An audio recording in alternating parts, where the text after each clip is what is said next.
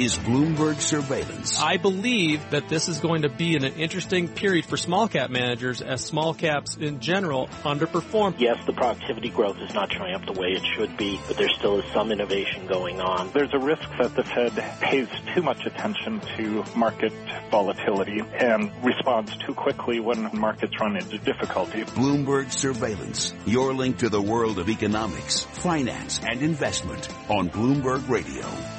Good morning. I'm Michael McKee with Tom Keene at 7 a.m. on Wall Street, 6 a.m. in the Permian Basin, where oil producers are making a little more money this morning. But maybe there's a bit of a new paradigm this morning as well. Oil prices are higher, but stocks and bonds are lower. Is it a pause ahead of new stimulus from the world's central banks or a sign of new concerns? We will ask today on Surveillance. Overnight, China setting a new growth target, 6.5% to 7% for the year. Ambitious, but slower than 2015. Caused a big reaction in the markets. Iron ore soaring 19%, the most ever on record.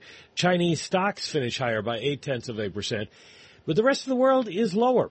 The ECB meets on Thursday. More stimulus expected. Will Mario come through? Right now, there are concerns, it appears. The stock 600 down by 3 points, 0.9%. The DAX is off 99 points, 1% on the day.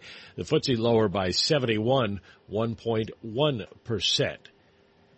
An emergency meeting, by the way, of EU leaders underway in Brussels to talk about the migrant crisis. That may also have an impact on the markets today. Here in the U.S., we are seeing futures lower. S&P futures down by 9 points, 0.4%.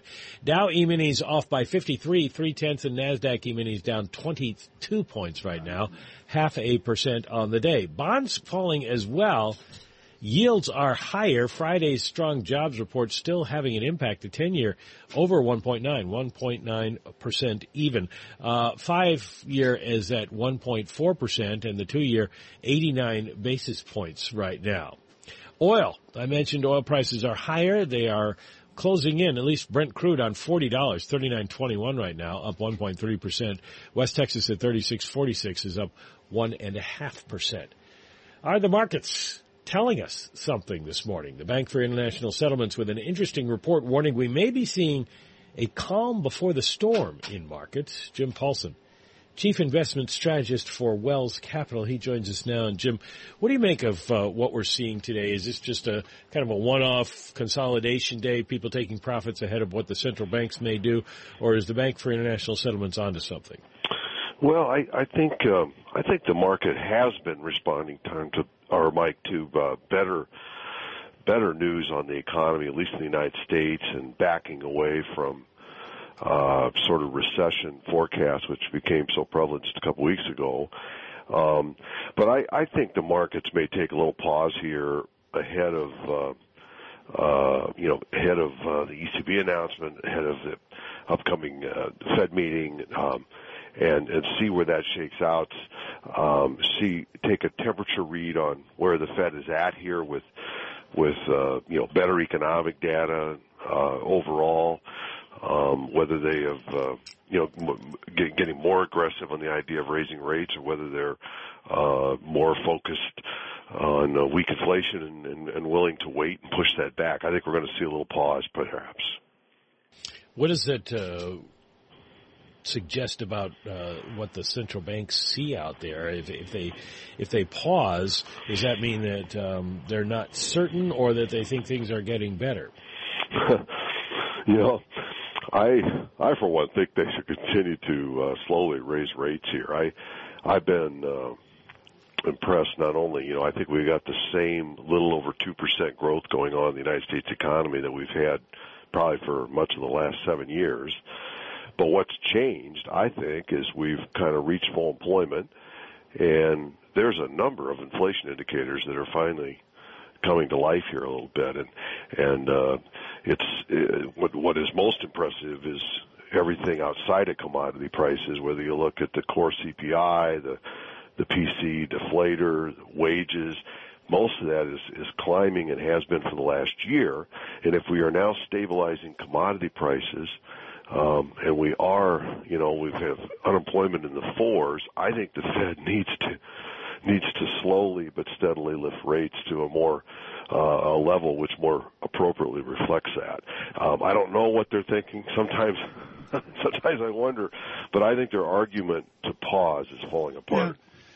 Jim, the argument to pause is falling apart is really where we are right now.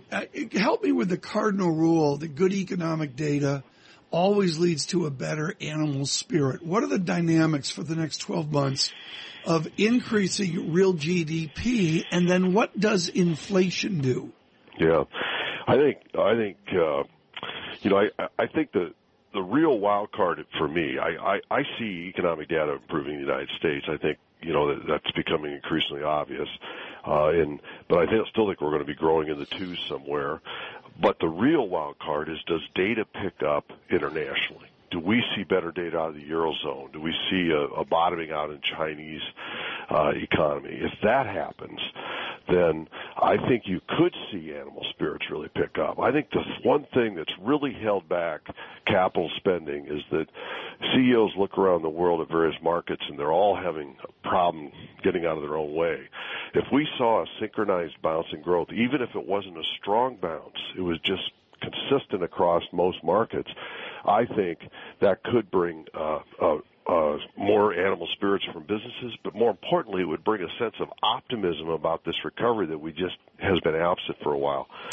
Problem in the United States is if we bounce here with growth, I think we are going to have quicker inflation and a need to have multiple rate hikes by the Fed. Jim Paulsen with us with Wealth Capital Management. Bloomberg Surveillance this Monday. Brought to you by Invesco. Looking for investment views? Experienced experts are just a click away.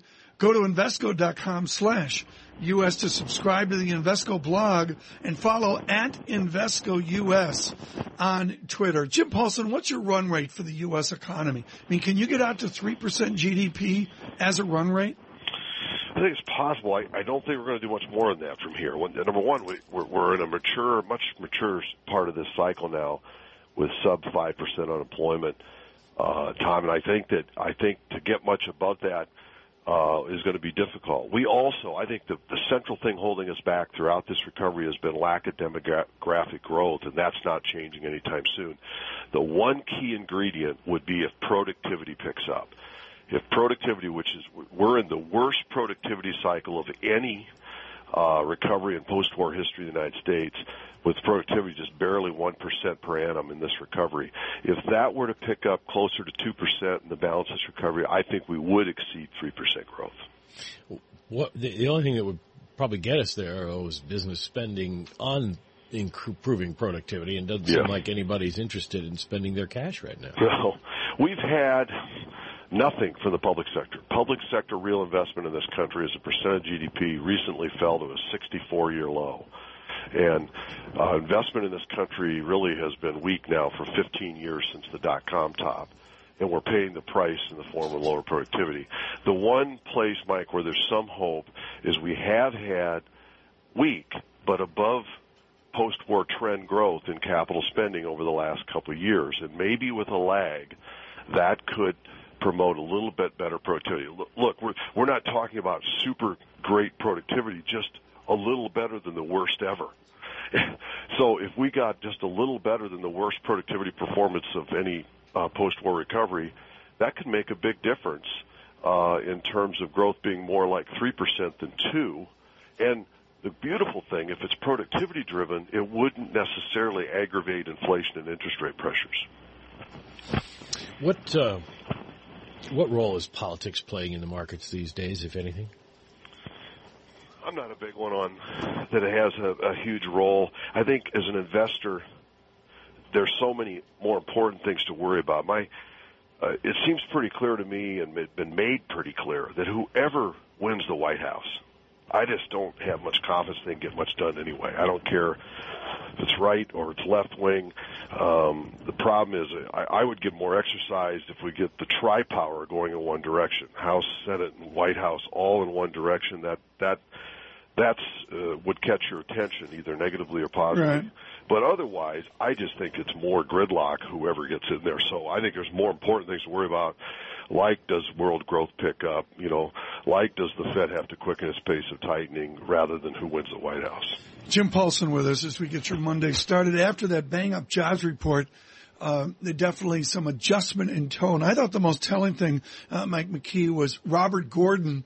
I don't think he was on mic. I think it's as he was leaving the studio emphasizing labor participation. And we got a Robert Gordon report. Labor participation went up. Yep. He suggested that's the most important thing for the long term. Yeah. Thank you for your many comments on Professor Gordon meeting with us. His acclaimed book, Mike McKee's Book of the Year, The Rise and Fall of American Economic Growth. And he really pushed against that, showing some optimism about where we're going versus what we saw in the previous century. Jeff Garten will be with us on globalization later. From silk to silicon is his new book. Futures -8, Dow futures -43 this morning. Now let's check in with Michael Barr and get the latest world and national headlines. Mike, Tom, thank you very much. Texas Senator Ted Cruz warned of a manifest uprising of a bunch of Washington deal makers attempt to steal the nomination from a candidate in a brokered Republican convention.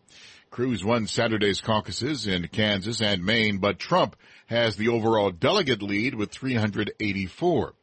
It got a bit testier during last night's Democratic presidential debate between Hillary Clinton and Bernie Sanders. Clinton accused Sanders of turning his back on the auto industry. Sanders said Clinton's friends on Wall Street had destroyed this economy. North Korea has issued its latest belligerent threat, warning of a preemptive nuclear strike of justice on Washington and Seoul.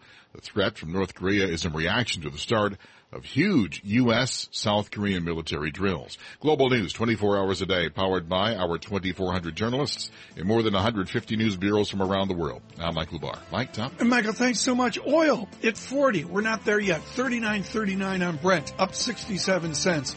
It's Monday. Stay with us. Bloomberg Surveillance. Bloomberg Surveillance is brought to you by Bank of America Merrill Lynch's Global Cash Management Solutions, helping you manage, protect, and invest your global cash. Wherever the road to growth leads, that's the power of global connections. Bank of America, North America, member FDIC.